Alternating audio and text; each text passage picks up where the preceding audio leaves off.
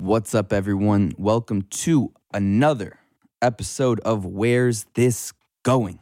I want to give a big thank you to my sponsor, US Wellness Meats, that provides 100% grass-fed and grass-finished products. I actually recently just got my order of ground lamb, as well as ground turkey and ground chicken. It's absolutely delicious. US Wellness Meats provides the best quality food for health professionals across the country, professional athletes, fine dining gourmet establishments, and regular people just looking for simply the best product on the planet. It has never been so easy to have all the best meat and seafood delivered right to your door. Go to uswellnessmeats.com and you can find their store that has over 400 all-natural foods that will be shipped to you within 24 to 48 hours of leaving their facilities. When you use promo code PODCAST, that's PODCAST, you will receive an additional 15% off of your next order. Shipping and handling is just $9.50, and they ship all across the U.S., Canada, and Puerto Rico. Go get it today. And also, thank you to my sponsor, Infinite CBD. Use promo code WTG10 and receive 10% off your next order at infinitecbd.com. My next guest, I'm very excited to have him on. He has appeared on Gotham Comedy Live, SiriusXM's Sway in the Morning Show. He's been on Kevin Hart's Laugh Out Loud Network. He is every single day hustling at all the New York comedy clubs in the city. He performs over 500 shows per year. He is incredibly funny, incredibly charismatic. He is Nico White.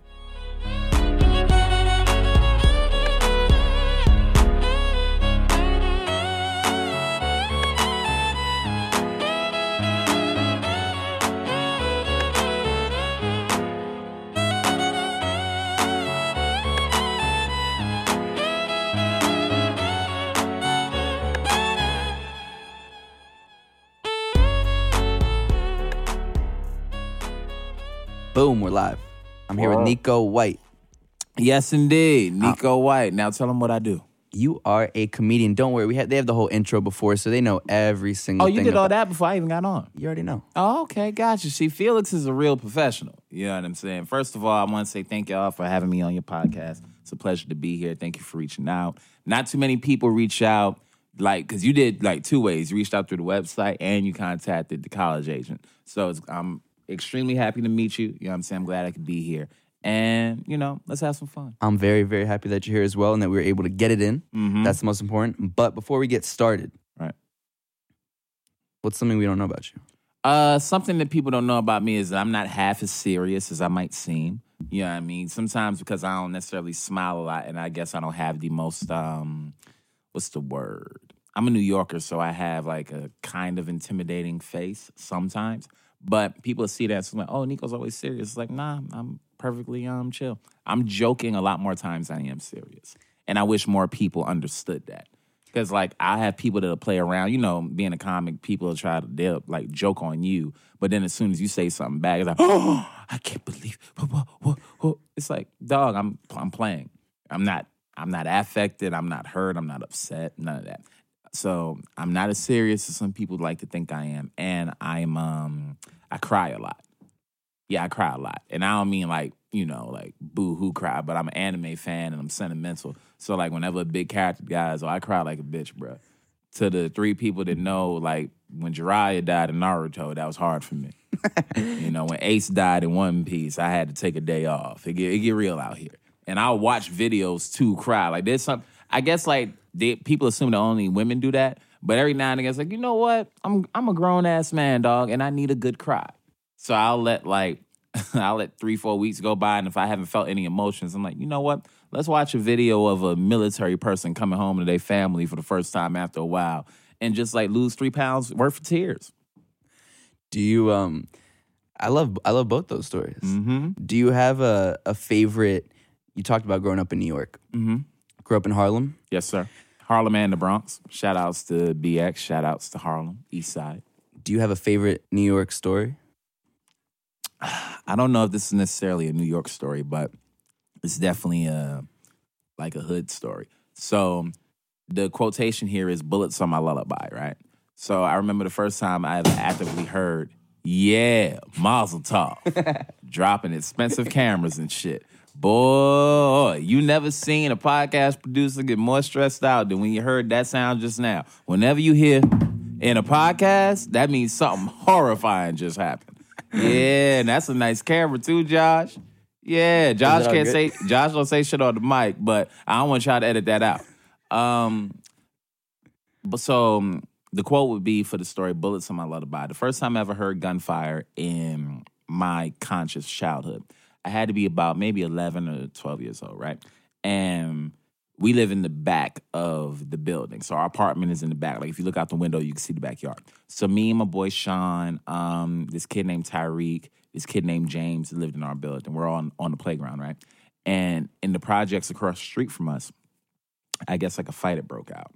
And then next thing you hear is pow, pow, pow, pow. And I didn't know they were gunshots because I hadn't, like consciously heard gunshots anywhere but on like television. But the next thing you know, whatever gunshots are and the fact that they're dangerous, you don't have to know what they sound like to know that something ain't right. So there was just this instinct, and all of us went to get up and run. And this kid named James, so Sean is my god brother. Sean pushed James out of the way so that he could jump the gate, because James went back to get his basketball, and him going back to get his basketball, he was in Sean's way. Sean was like, "Get the fuck out of my way!" And Sean was like a fat kid, but if you've never seen a fat kid hop a gate, then there's a part of life that you're really not living. Sean cleared that shit. So now we live in the back, right? And my apartment is on the 4th floor. My mom looked out the window. From the time that she looked out the window to turn around to get to the door, we were already knocking. That's how fast we booked it from the backyard to the house. And, stuff like that as we got older just became like more and more like common. You know what I mean? Because we lived in a part of Harlem where like, it was going down. There's this one time, so when you live in the projects, one of the things that you would do was to show how like tough your projects was, you would walk through other people's projects. So we're all one day, it's like maybe a group of 20 of us, right? And so of the 20 of us, we were bored. And we say, yo, we need something to do. And everybody was like, yo, let's walk to First Avenue. Now, First Avenue had a bunch of, between where we were on our avenue and First Avenue is like about 4 or 5 avenues. So having said that, that's about 6 or 7 rival projects. Now, you might think in the radius of maybe 4 blocks, that don't sound like a lot. If you knew the amount of people that were on them blocks ready to like whoop your ass, it felt like you were walking for days. So that's back when like the chicken noodle soup, I don't know if you know that dance. Yeah. That's back when the chicken noodle soup was hot, so people were getting light and all that stuff. So when we coming up for the group of people to go, one of the kids comes over and was like, yo, we got more dancers than fighters here. You know what I'm saying? Nah, this ain't gonna work. Because it was like, you would have thought we were about to really go to war. Because it was like military. They were like, if you run, we're gonna fuck you up. If don't come with us if you think you're gonna run, because most likely some shit's gonna go down. So we start walking, right? And we get through the first projects. We get to both sides of the first projects because every project has like 2 blocks dedicated to it. So ours is one city block, the other city block from one avenue to one avenue, then from that avenue to the next avenue. After that, the next project starts. It's that avenue to the next avenue. In the second half of there is that avenue to the avenue after that. So we get to the first 2 halves of the first projects, right? Smooth sailing. Ain't have to fight nobody. I'm like, whew, thank God. Then we get through the first half of the second one. It's like, yeah, we think it's going to go all right. The next thing you know, we get to the next projects.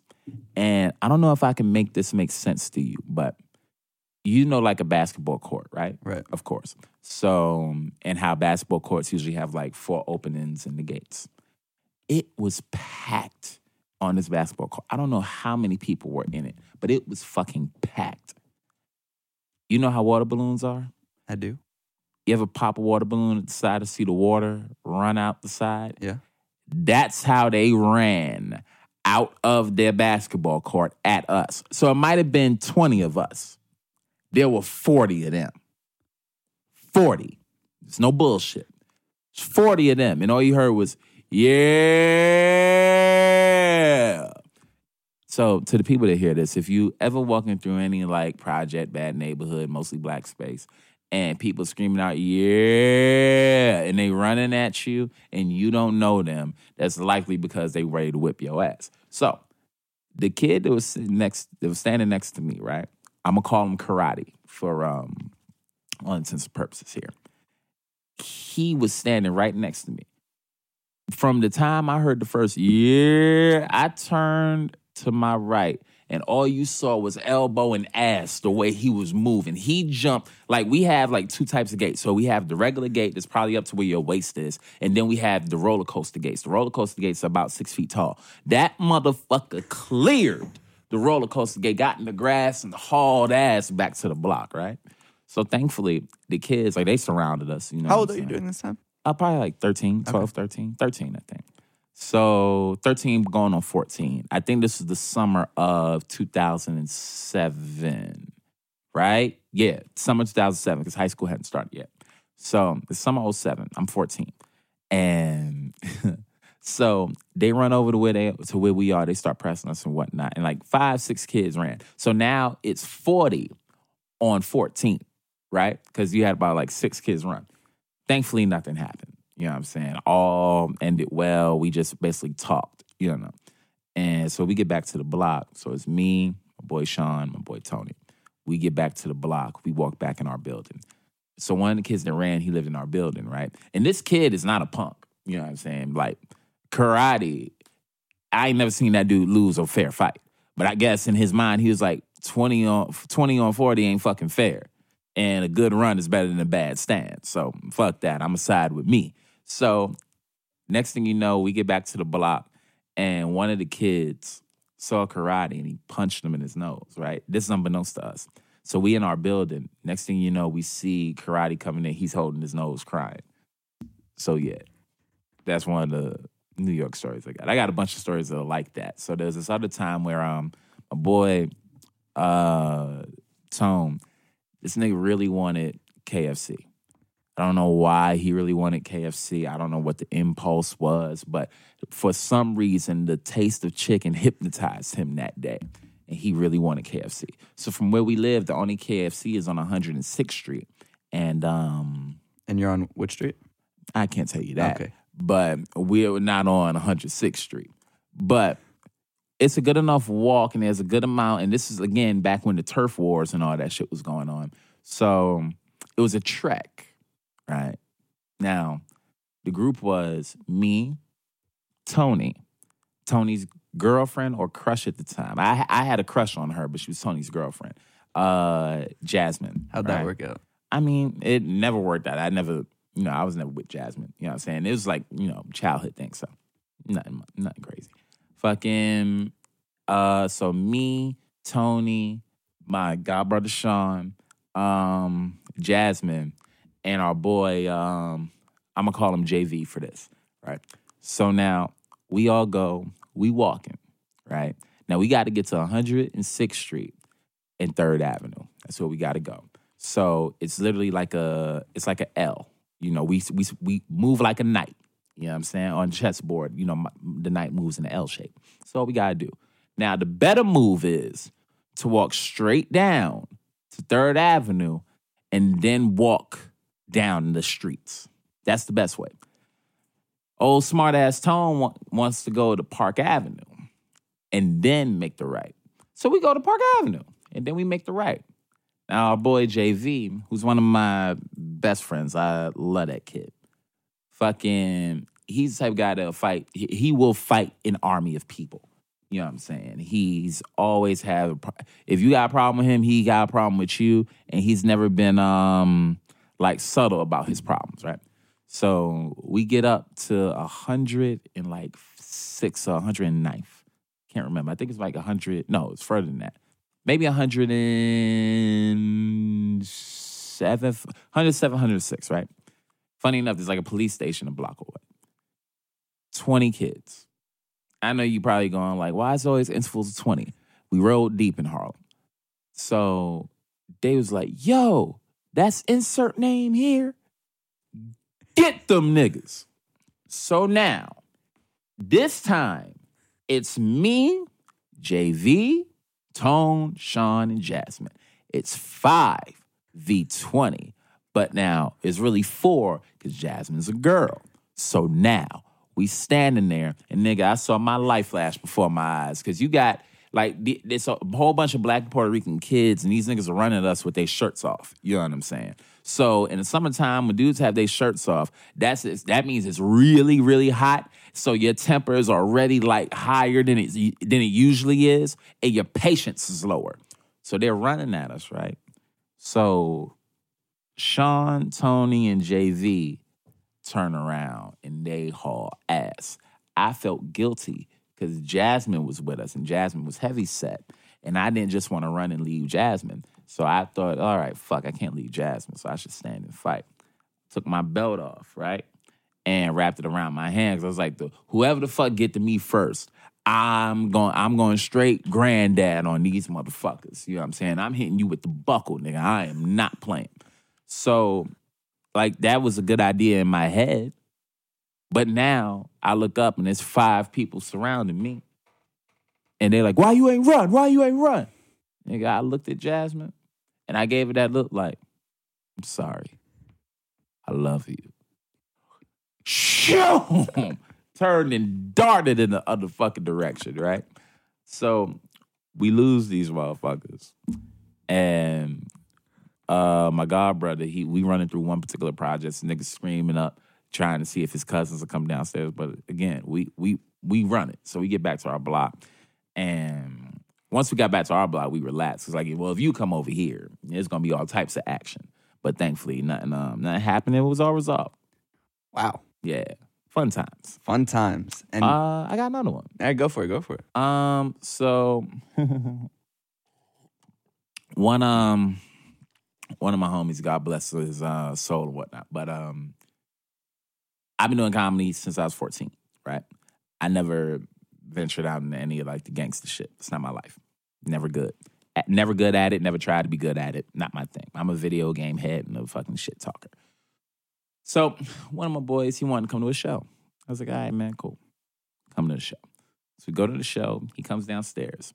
And there's something about like people that you grew up with that even though they live a lifestyle that's like different from yours, you go, oh, that's love.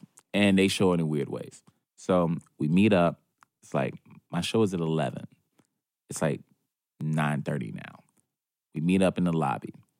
This motherfucker comes downstairs, has on his leather jacket, you know what I'm saying? He's like, all right, bro, we out. And then this nigga taps his pocket. He's like, oh shit, I gotta go back upstairs. So he goes upstairs, he comes back, he's still dressed the same. I was like, so I'm thinking he picked up he forgot his wallet or some shit. It's like, oh, okay. I was like, what you went upstairs for? He's like, nigga, I forgot my gun was in my pocket. So he took his gun upstairs and put it like somewhere. And, you know, I was like, well, shit, you had it this far already. We could have just gotten a fucking cab. But like, you know what I'm saying? What you took it back for? He was like, nah, bro, you know, I ain't know if they patted people down at comedy clubs and I want to fuck your thing up. It's like, aw. That's true love. That's fucking amazing. Wow. You know what I'm saying? But, Do you have any friends from when you grew up that are also in comedy? Or no, you're the only one? No, I'm the only one doing stand-up. Thank God. They're all so much funnier than I am. Did you, because one of the things that I read about you was that you actually, it was on your first day of high school that you kind of did your first comedic act, where I think what I read was that you had your school teacher was like, do any of you have like a special talent? And you were just kind of like, all right, like you were just kind of did on the go. Yeah, this is stand-up is something that I'd never tried. I had always been a fan. I'd always watched it. You know what I mean? It was always on at the house. I was always like, I was a big sitcom kid. I watched every sitcom, black and white, that came out in like my era from like, I was born in 93. So anything that came out early 90s, mid 90s to about the mid and late 2000s, you know, up to about maybe 2009, where I stopped watching sitcoms, right? So I was always a fan. I never thought it'd be something I'd do. I always thought I'd be a teacher or something like that. So orientation, right? Because there's 2 days in high school. So you got the first day, that's orientation. Then the next Where'd you go to day, high school? Bronx High School for Rank Communication Arts up in Evander Childs campus. 800 East Gun Hill Road, baby. Long live Bushwalker. BHSWCA for those that don't know.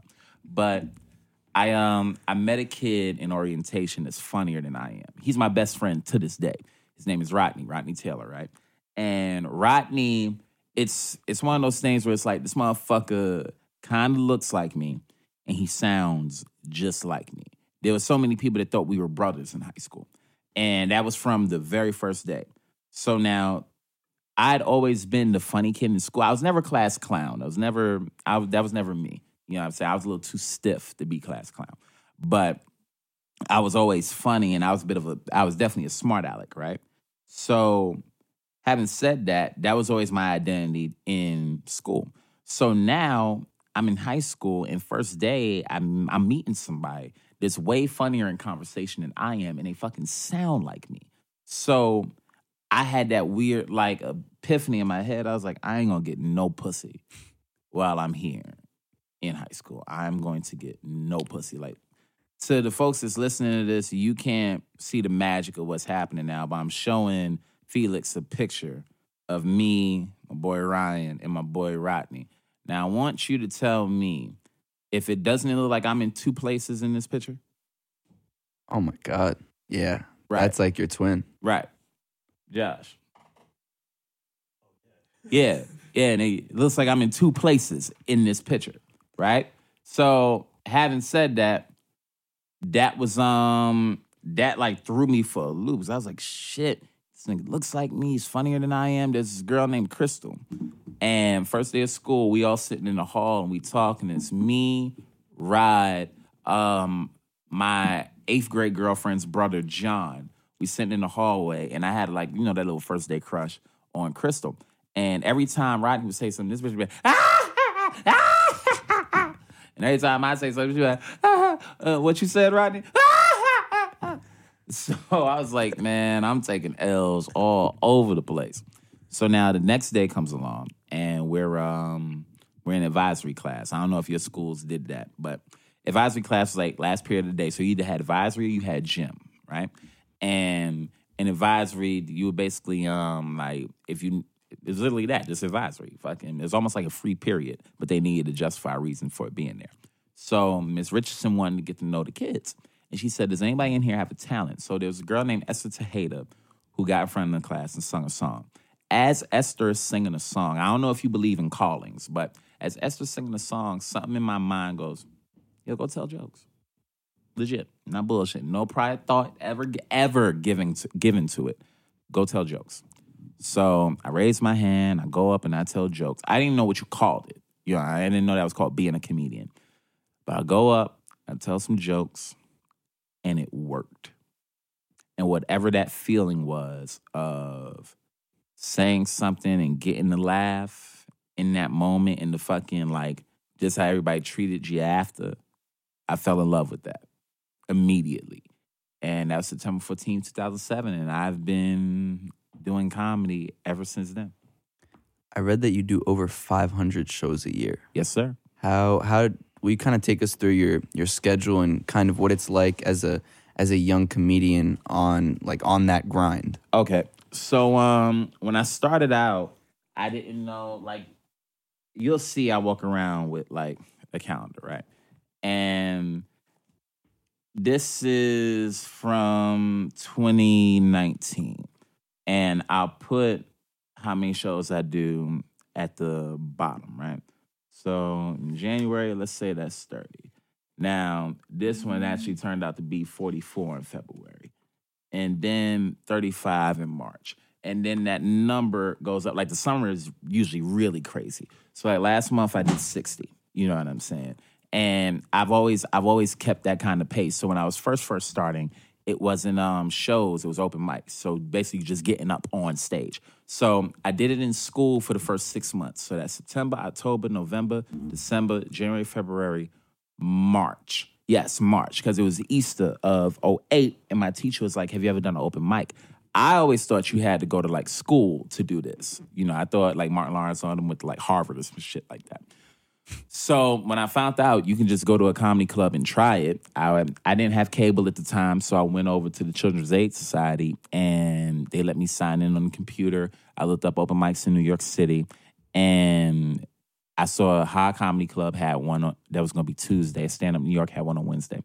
So I go and I sign up. I do my thing. I sucked. And I said, okay, it'll never be that bad again. And I kept going to the mic. So in my first 2 years, so that's 2007 to 09, I probably spent $2,000 in open mics, and it's $5 a mic. So whatever that math ends up being. And then when I started doing shows, it would be like maybe I'd be doing like 10, 15 shows in a month, but then 30 open mics in a month. And then the number of shows just start growing and growing and growing. And when I was free minutes, please, if you think I'm doing a lot of shows now, when I was free minutes, when I wasn't getting paid, whoo, because that's everything is open for you then. You know what I mean? You're just happy to be anywhere that you'll do anything and you'll make as many stops as you can. But, the grind is beautiful because the product is usually beautiful. You know what I'm saying? Because it's not as much grinding as you're sharpening something, And some people will feel like, well, there's only so much you can sharpen before you don't have anything left. And it's like, nah, that's not true. It's an eternal pencil. You can only stop when you're dead. You know what I mean? Until then, it's eternal. And it's all up to you. You could take as many shows on as you want. You could turn down as many shows as you want. It's all up to you. You're your own boss. So. And what'd your family say and your friends when you started doing all these open mics and a few shows as it kept going? Nobody was my friends. Nobody was surprised because think about it. If you knew me in high school, right? Because it's the you that you are and the you that your parents see. So the me that I am, to my friends in school, it only made sense. I'd been doing comedy since they literally first met me, right? To my parents, they didn't know what I was doing. Like I'm pretty sure my mom thought I had a weed habit. You know what I'm saying? I'm gone. Like, after I come from school and I'm asking for $5 every fucking day. So, and I'm not coming home until like 9. So, I think when she found out, she was shocked. Like, to anybody listening, if you ever cared to look it up, I did a documentary when I was 17 called One Mic. And a friend of mine who went to a college in Buffalo, he was doing a film project to graduate. And he made me one of the subjects of this documentary. And one of the things my mom says that we were shocked. You know what I'm saying? Because we had never heard him. We never heard him tell a joke. We had never heard him curse. We was really shocked. So one thing about me is that I was always like a shy kid. You know what I'm saying? Like I wasn't, I would talk all day long. But if you put me around people, I would clam up. And there's a part of me that's still kind of like that in certain social situations. But I was always an observer. I could people watch my ass off. Like I could have a whole routine on you.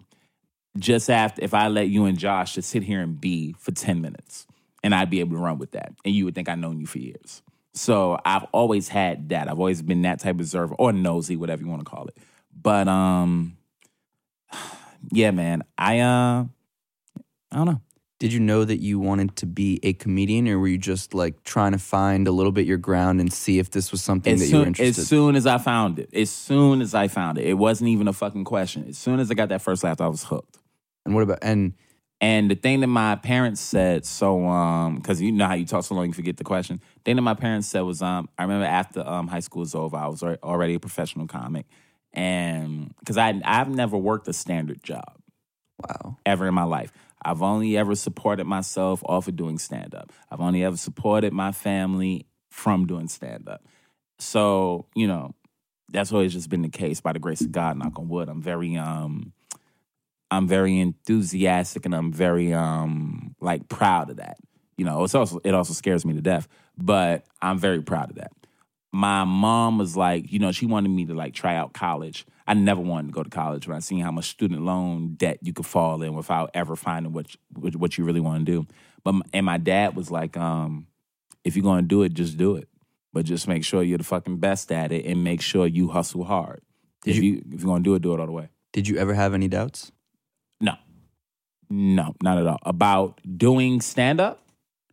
About if you could provide for yourself, if you could make a career for yourself, if you could actually find what you would hope to find in comedy. Oh, yeah, that stuff happens a good amount. You know what I'm saying? But history tends to repeat itself, and I know every time things have gotten hard, it always worked out. You know? So there's been times where I've been like, man, I might have to go get a real job. When grandma died and they took the rent and they quadrupled that shit.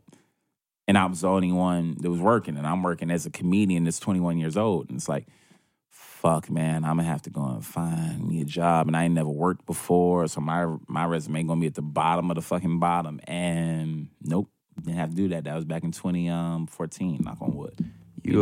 I read also kind of the impact that your grandmother had on you. Yes. Talk about it a little bit. Oh, man, you're going to be great on television, bro. I'm sitting with young Oprah over here.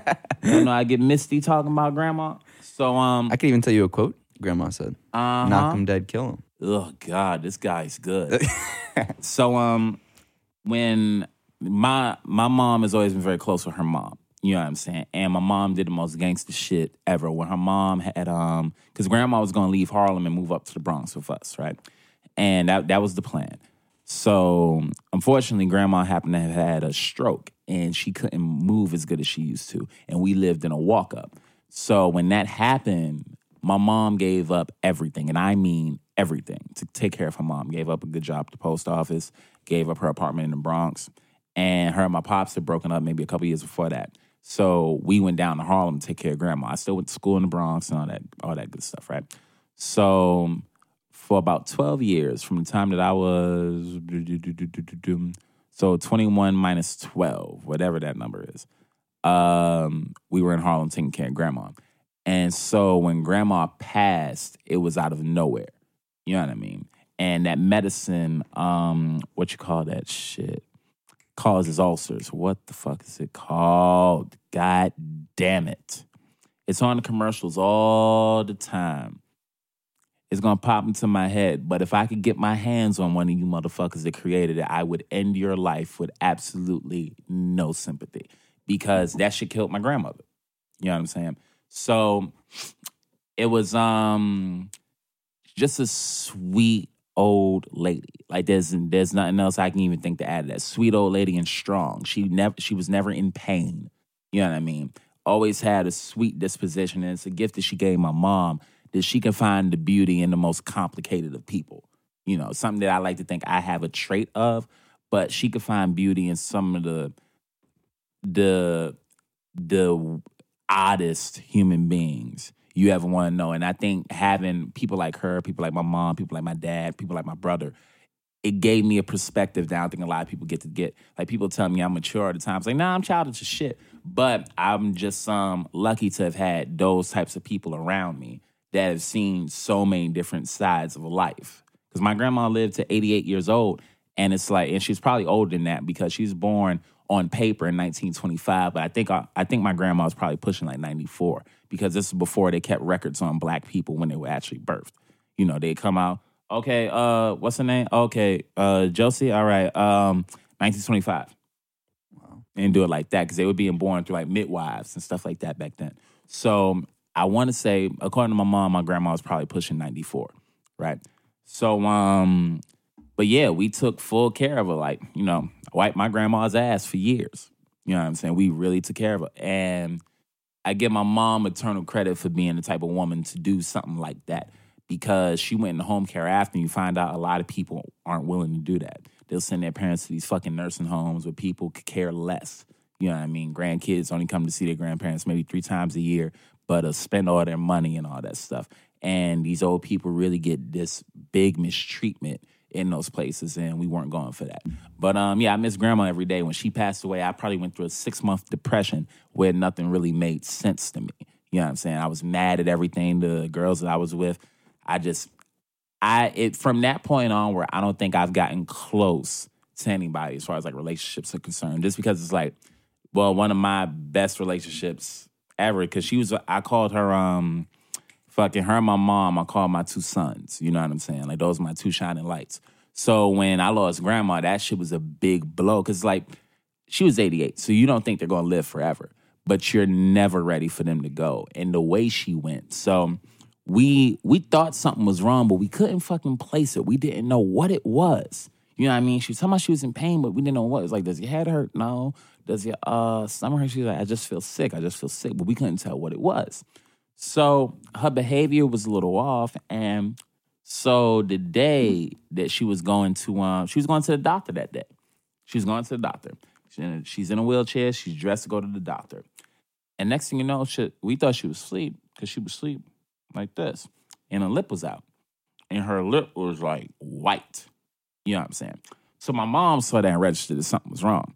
So she didn't want to alarm me, but I'm very easily alarmed. When it comes to them, like, I have no my fuse is non-existent. When it comes to my mom, when it comes to my grandparents, when it comes to my brother, I have no all logic is gone. You know what I'm saying? Like, if you bump into my mom, I'm ready to kill you. It goes from 0 to 1,000, and there's nothing in between. So when we saw that, we put her on the floor. They called 911. I get to do on the mouth-to-mouth and the compressions and all that shit, right? So now, because we think she had a heart attack. She's had a heart attack before I was born.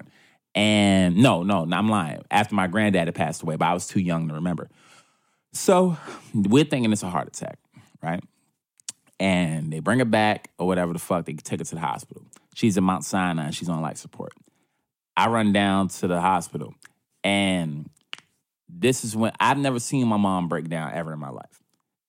And when the doctor came over, and thank God it happened the way it happened. Otherwise, I'd be in jail for, if not murder, assault. Because I was going to choke the life out of him. Because he basically told my mom that my grandma was dying or dead, was dying, with the same way I would tell you the time.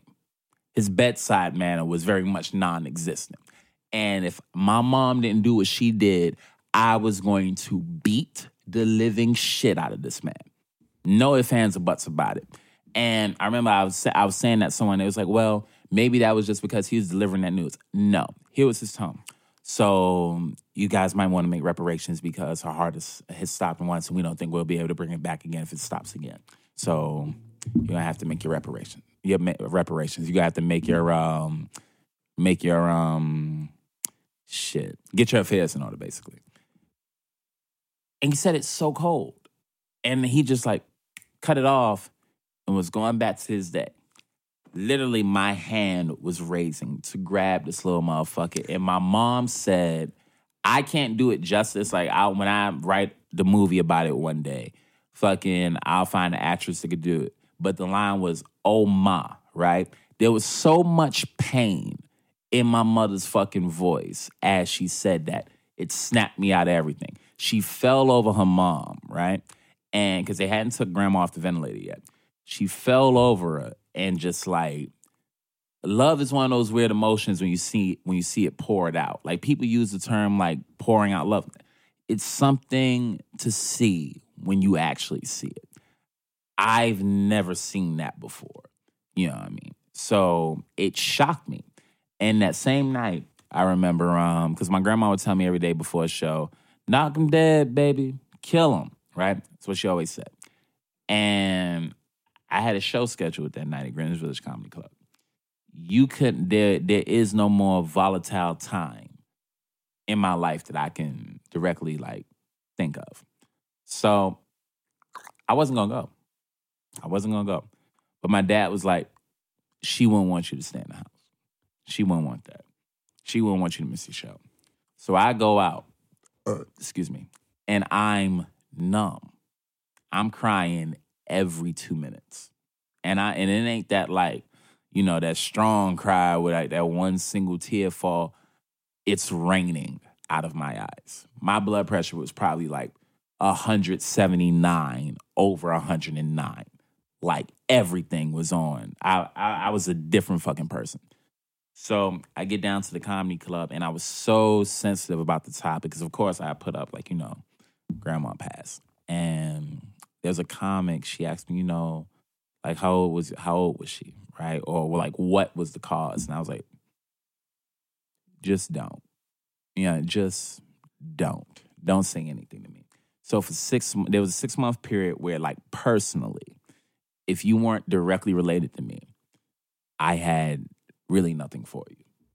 Like, I had nothing. I had no, I'm gonna sound like Aretha Franklin, one of her songs, but I had no love to give. You know what I'm saying? I had no love to give. And all my attention was just like home, family, and stand up. You know. So, but grandma taught me a couple things. Grandma taught me how to love and how to depend on the people you love. You know. So for that, I'm forever grateful. Josie Jameson is a goddamn saint. And first of all, how was that show that you did on that night? How do you get through that's a specific. This is something that I don't think people quite understand. Where it's like, and that's why I get so fucking angry at people that like get offended and angry at comedy, where it's like, fuck you. Even if, I don't care if the comedy that you went to watch is saying, I don't care if you saw Michael Richard Kramer on the night when he said nigga 100 times. You don't know what it's like to have to experience. Because me losing my grandma, right? Now, that's one of the 2 grandmas that I had left. I got 1 grandma left. So if life goes par the course that it should go in a perfect world, I'm going to lose everybody that because I'm the youngest. I'm going to lose everybody that I fucking care about. And I still have to make you laugh. You don't know what type of day a comic has before they come and see you. And it's not like every other job, you know what I mean, where I have to directly satisfy you. Whereas a comedian, I have to directly satisfy you as much as I can within the interval of time that I'm in front of you. So you don't know when you're seeing somebody. There's another comedian by the name of Artie Fuqua, who's one of the strongest just men that I know. That dude lost his son. And matter of fact, you know, I think it's Jamal's birthday. If not today, maybe yesterday. So shout out to Artie Fuqua. He lost his son because he was one of the people that I like thought about to try to make sense of my situation. And I never told him this, but he would come up in my mind a lot because he lost his son, and his son looked just like him. It's fucking cruel how much his son looked like him. He lost his son, and then like 6 months later, he's back to performing. I can't even fucking imagine that. Like, my grandma's my grandma, but I didn't make my grandma. You know what I mean? So I could love my grandmother as much as I love my grandma, which is the fucking world over. But I don't know if that equates to the love that a direct parent has to their child. And watching my mom break down the way she broke down and the pain she felt when she broke down gave me like some perspective on what somebody like an Artie could be feeling, but it's the opposite. You know what I'm saying? You lost the one thing that a parent's supposed to protect their kid. So I would think about him and how he would go on stage as an MC. He's the master of ceremonies. And no matter what he was feeling on the inside, he made, you didn't know it. You know? So it was people like that I thought about. The set that night went as good as it could have gone. I remember getting laughs. I remember I was only happy on that stage. As soon as I said good night, I'm walking off the stage crying. They didn't know it. You know what I'm saying? I was bawling when I got off stage. Is comedy, would you say it's an outlet for you? Hell yeah. I mean, I don't have many. You know what I mean? I have many. But it's more than just an outlet. It's everything for me. My entire foundation, all of it is built off of the fact that I get to stand up on the stage and tell jokes to groups of people that I've never met before. Are there any comedians what was the first time that you met like one of your maybe idol comedians? So the first time I met Chris Rock, I was recording One Mic, the documentary. And I was supposed to go up on the 10 o'clock show at Stand Up New York. And I had a guest spot. Dave Attell walks in. And I went, oh, shit, that's Dave Attell. Now, I always knew that Dave Attell and Chris Rock were friends, right? Just through, like, folklore and all that stuff. Chris Rock was doing that play, Motherfucker in the Hat. So there was this very skinny black man who looked almost homeless, who had on a Kangol and a long beard. But the fucking silhouette, because it was like that square head, you know what I mean? Fucking skinny. He walked in, and it's Chris Rock. I started shaking. So I'm like, oh shit, he's over there. I gotta say something. My boy Ryan is he's like, bro, that's Chris Rock. Bro, I'm like, yeah, I know. And I'm like, all right, I'm gonna say something. I didn't want to bother him. You know what I mean? I didn't, because the last thing I wanted was like, go say, I didn't want to have a bad experience. You know what I mean? So I'm 17. I'm like, holy shit, that's Chris Rock. Holy shit, that's Chris Rock. Holy shit. Okay, all right, I'm gonna say something. So Stand Up New York has like a little back way, like if you want to go from the bar to the bathroom. So I walked in there. I'm like, all right, okay, I'm gonna say something. All right, fuck, go. So I walk over, I walk around, walk to the showroom. I just went up to him and said, hey man, yeah, you're one of my heroes, man. Just thank you for everything you've done. And he put his hand out, shook my hand, he said, thank you. And that's all he had to do. First of all, the motherfucker, I don't know what $100 million feels like, but his hands feel like $100 million. Niggas' hands are way too goddamn soft. You know what I'm saying? It was like touching a Tempur-Pedic pillow. It was ridiculous. So I shook his hand. I go back to the bar, happy as hell.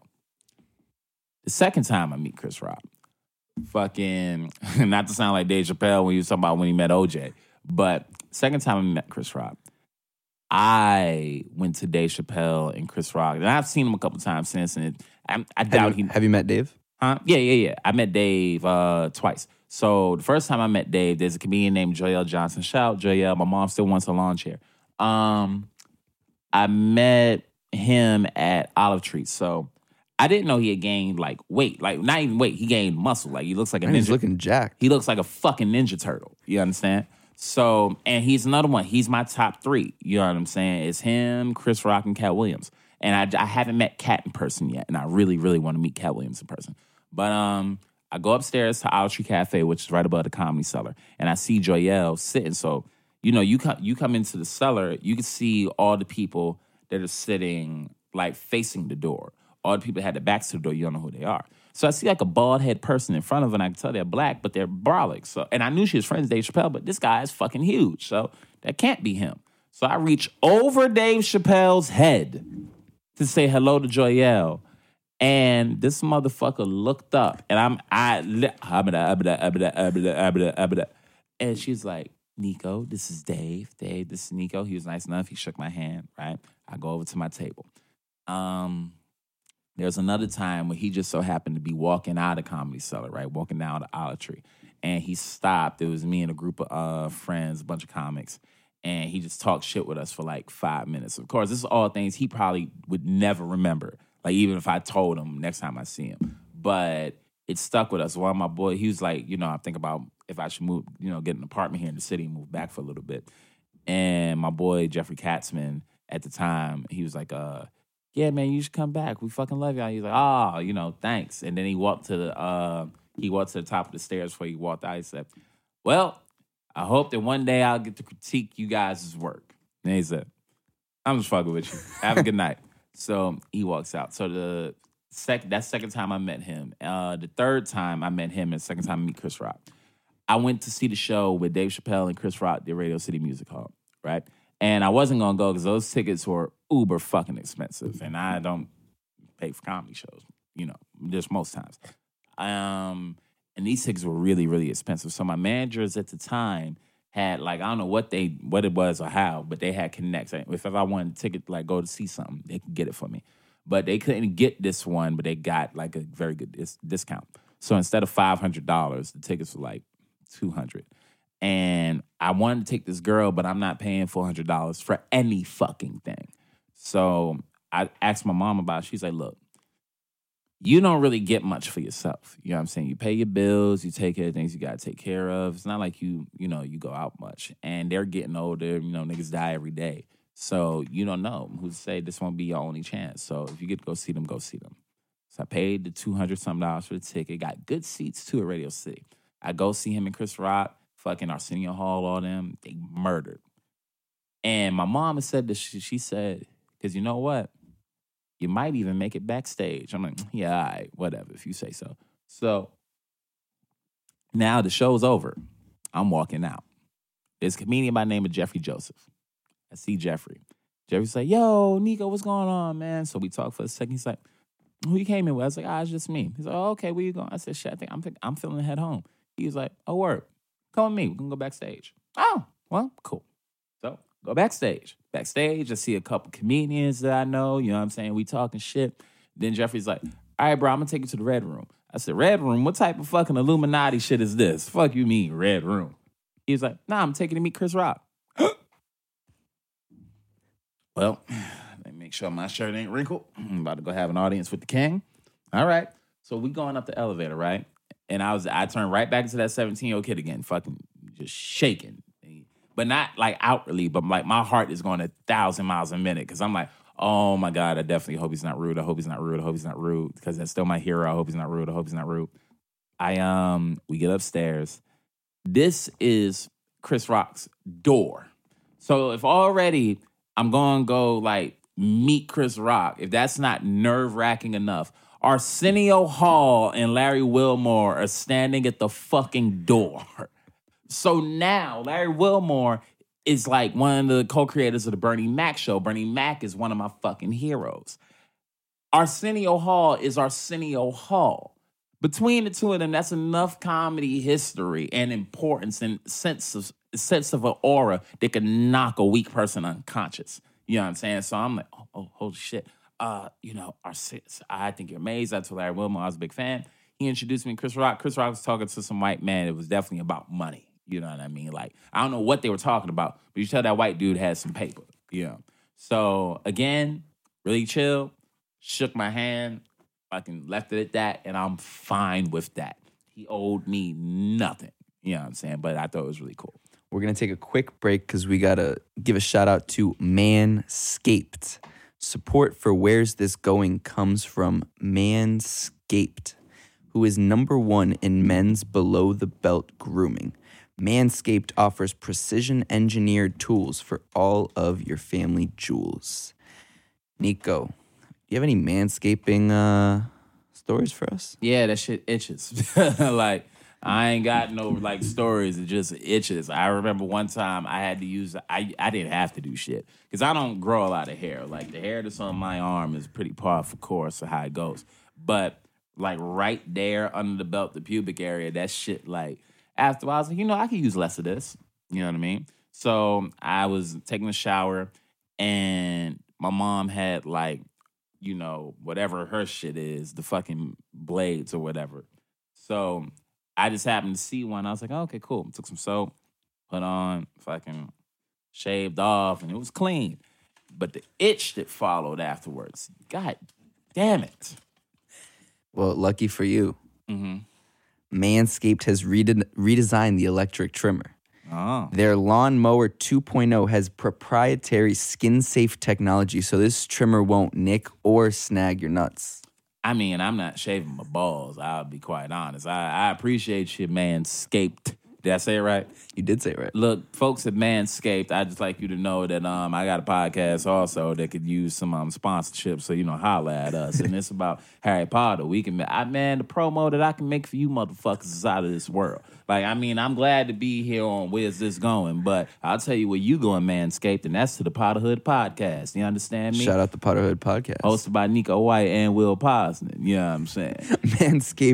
Manscaping accidents are finally a thing of the past. Please do not use the same trimmer on your face that you're using on your balls. And stop shaving your balls, bro. Like, what's happening out here? Like, nobody has enough nut hair to where you can get me to believe you need to shave your balls. Yeah. I mean, maybe you do. I know I don't. You know what I'm saying? My balls are damn near smooth. I don't know what in the fuck y'all were talking about. But shout out to Manscaped. What else do they got? They also have the Crop Preserver. I don't even know what that means. I got you. It's the anti-chafing ball deodorant and moisturizer. No. Oh, wait, no, I'm sorry.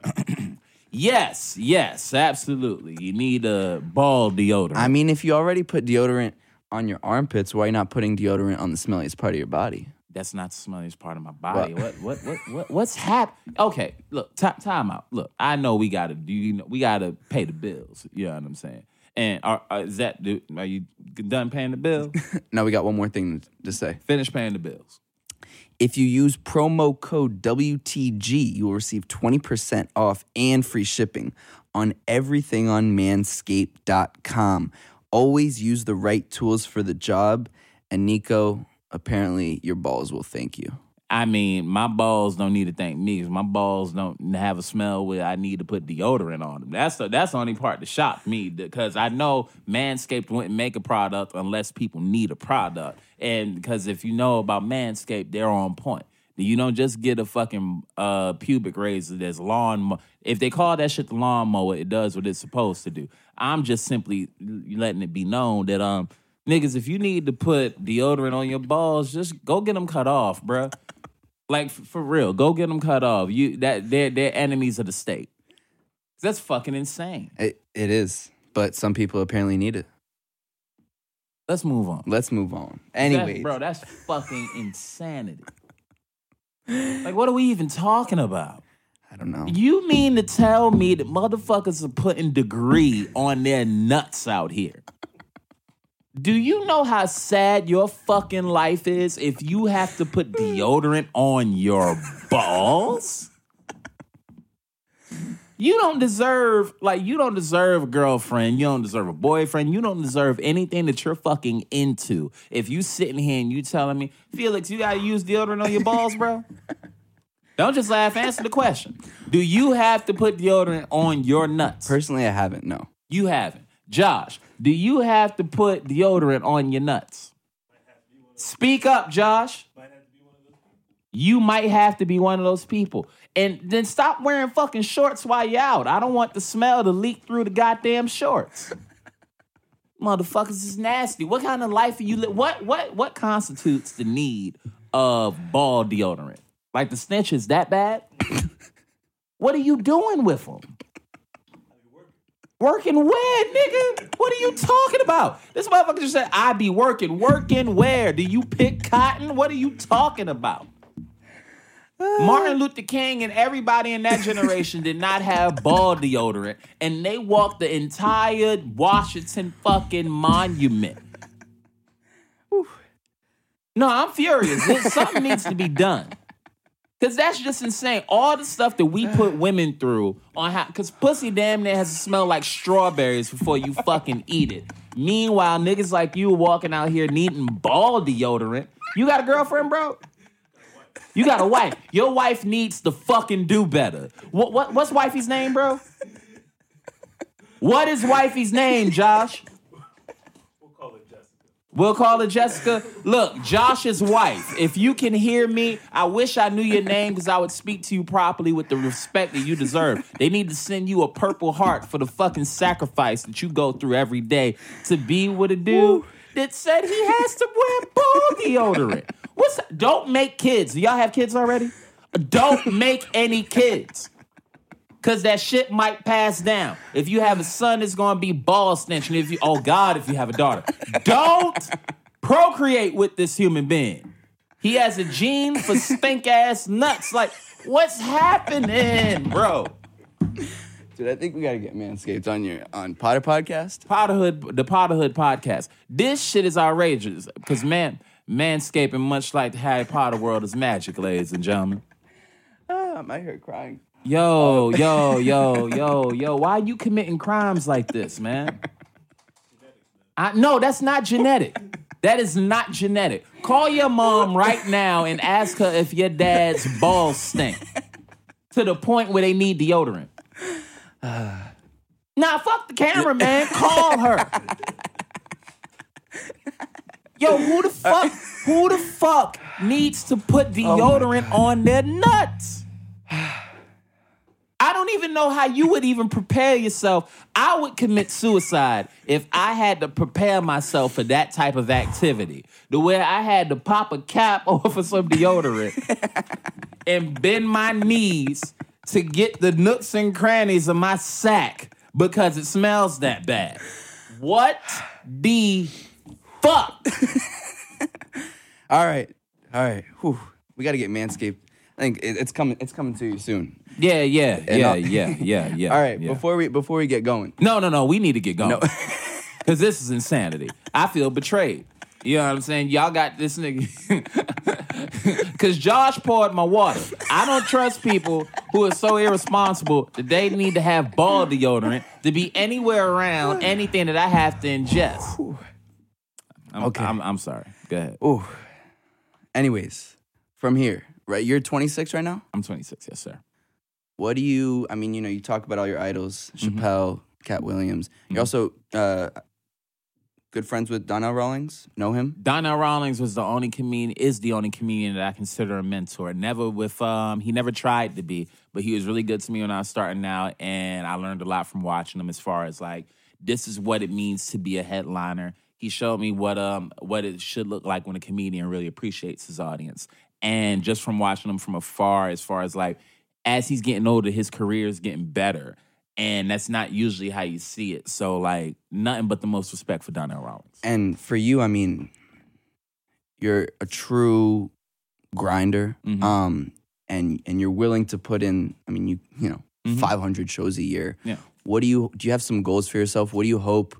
Do you hope to one day have that Netflix special? I hope to have the Netflix special. I hope to be the kind of comedian that my heroes are. I hope like in 20 years I'll have a good body of work that people could tangibly see and that like a very big group of people enjoyed, where I can draw people to places like a Radio City Music Hall, like a Madison Square Garden, and places like that across the country and across the world. I want to be that level of respected. I want there to be a young comic who's starting comedy that when he's around his friends and they talk about the best comedian of all time, that they'll make as much of an argument for Nico White as I make for Dave Chappelle, Cat Williams, and Chris Rock. How do you see yourself getting there? Doing everything that I'm doing now and doing all the things that I might not be doing. You know what I'm saying? Whether that's being on TV more, whether that's acting in more stuff, every and anything. I like it all. You know what I'm saying? I like most of the things that have to do with the business. The politics part of it, I don't even hate that part either. You know what I'm saying? But I feel like all that stuff is coming because the blade is getting sharper and sharper and sharper. So all those opportunities have never been like missed on me. And because it's always worked out, I've never not had confidence that it's going to work out. I had, as I told you earlier, I had Liz Mealy on Yes. a few days ago, actually. And she talked about this really interesting kind of thing that she does. She's incredibly brutally honest with herself. She tapes everything that she does, basically every show. She listens to it again, just because in her eyes, if you're not kind of self-reflecting and being honest with yourself that, okay, maybe I bombed tonight, instead of trying to convince yourself you did well, you can't improve. Yeah. Do you have that same mentality? Do you look back at your work? How do you work through and make not only yourself better as a comedian, but make those jokes, as you say, sharper? Well, again, you got to be self-aware, right? You got to be and Liz Mealy is one of the best, so nothing but the most respect to her. You have to be self-aware, and you also have to know what you're getting at, right? So if you're somebody like me whose material is on, I do personal analysis, social commentary, and then some stuff that's just plain silly, right?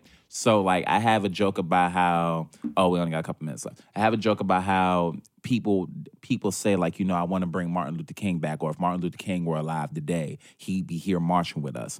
And the example that I use, there was this lady, and this isn't like, I'm not doing the joke, this is just what it was. So there was a trans person who was formerly female and then transitioned to being male.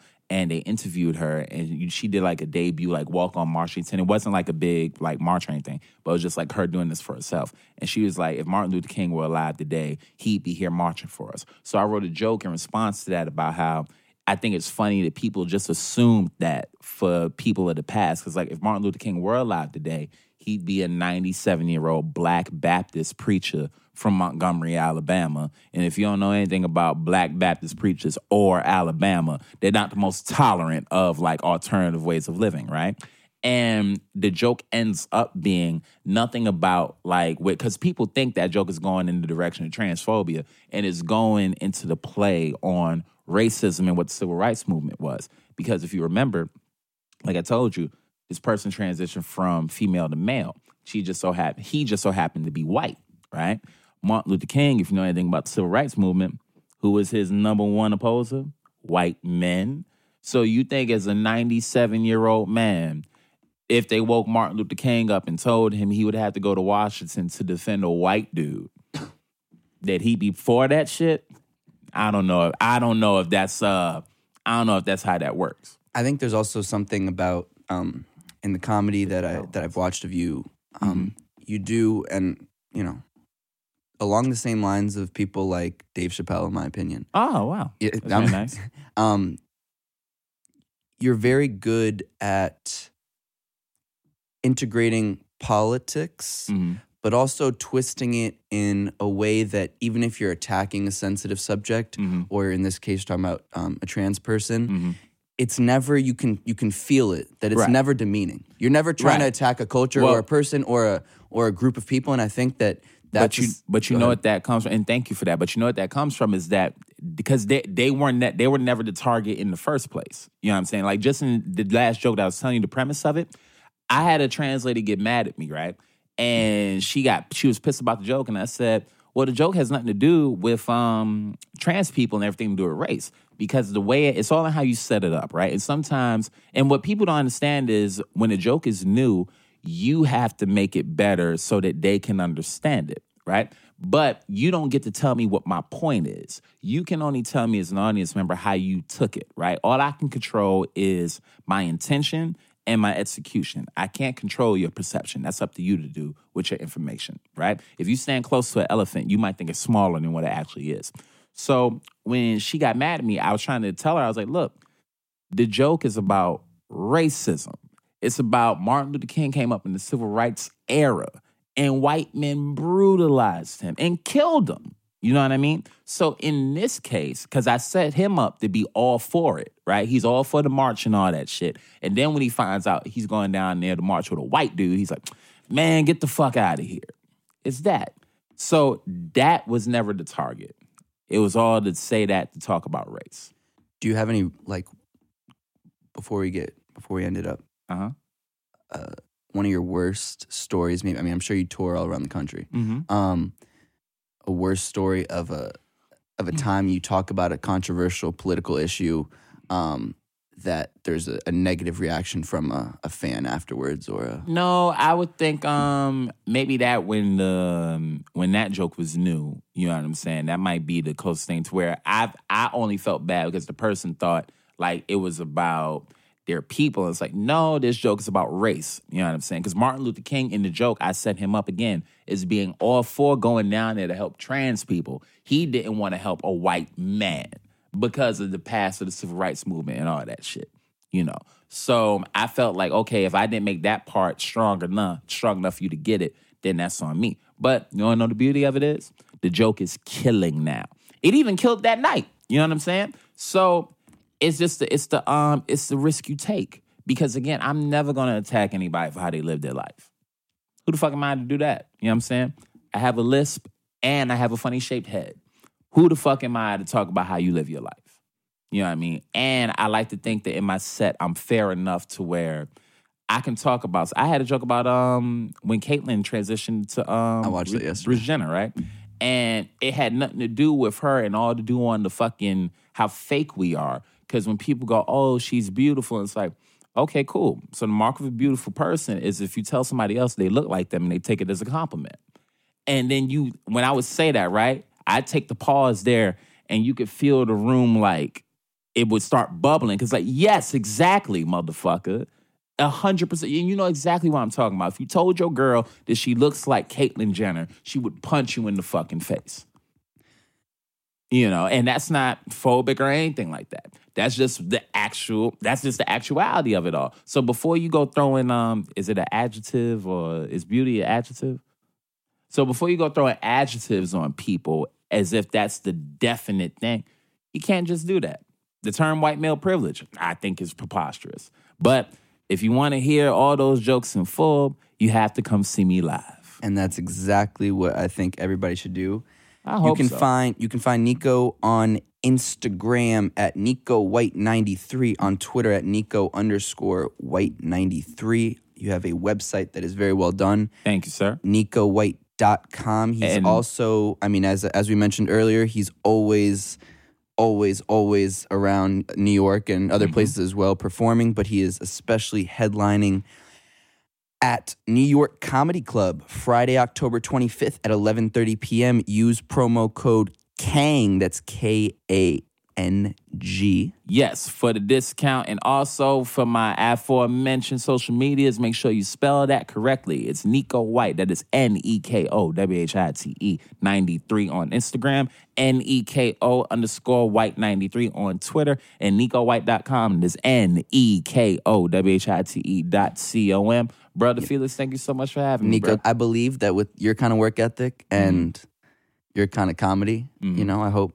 to have you one day again when we're talking about you in the same discussion as the Chappelles and the Cat Williams and the Chris Rocks of the world. I hope that happens, and I will be here to do just that. Perfect. All right, thank you, man. Long live y'all, Josh. Get some ball deodorant, bro. Shit is nasty. Oh, by the way, check out the Potterhood podcast. That's my podcast with me and my co-host Will Posner talk about Harry Potter. That's Potterhood, POTTERHOOD. For the Harry Potter nerd in you, we service a little bit of everybody. So make sure y'all come check us out. Give us a 5-star rating. But before you do that, make sure you give Where's This Going 5-star rating. Hosted by Felix Levine. That's Yes, it, right? sir. Hosted by Felix Levine. Thank y'all so much.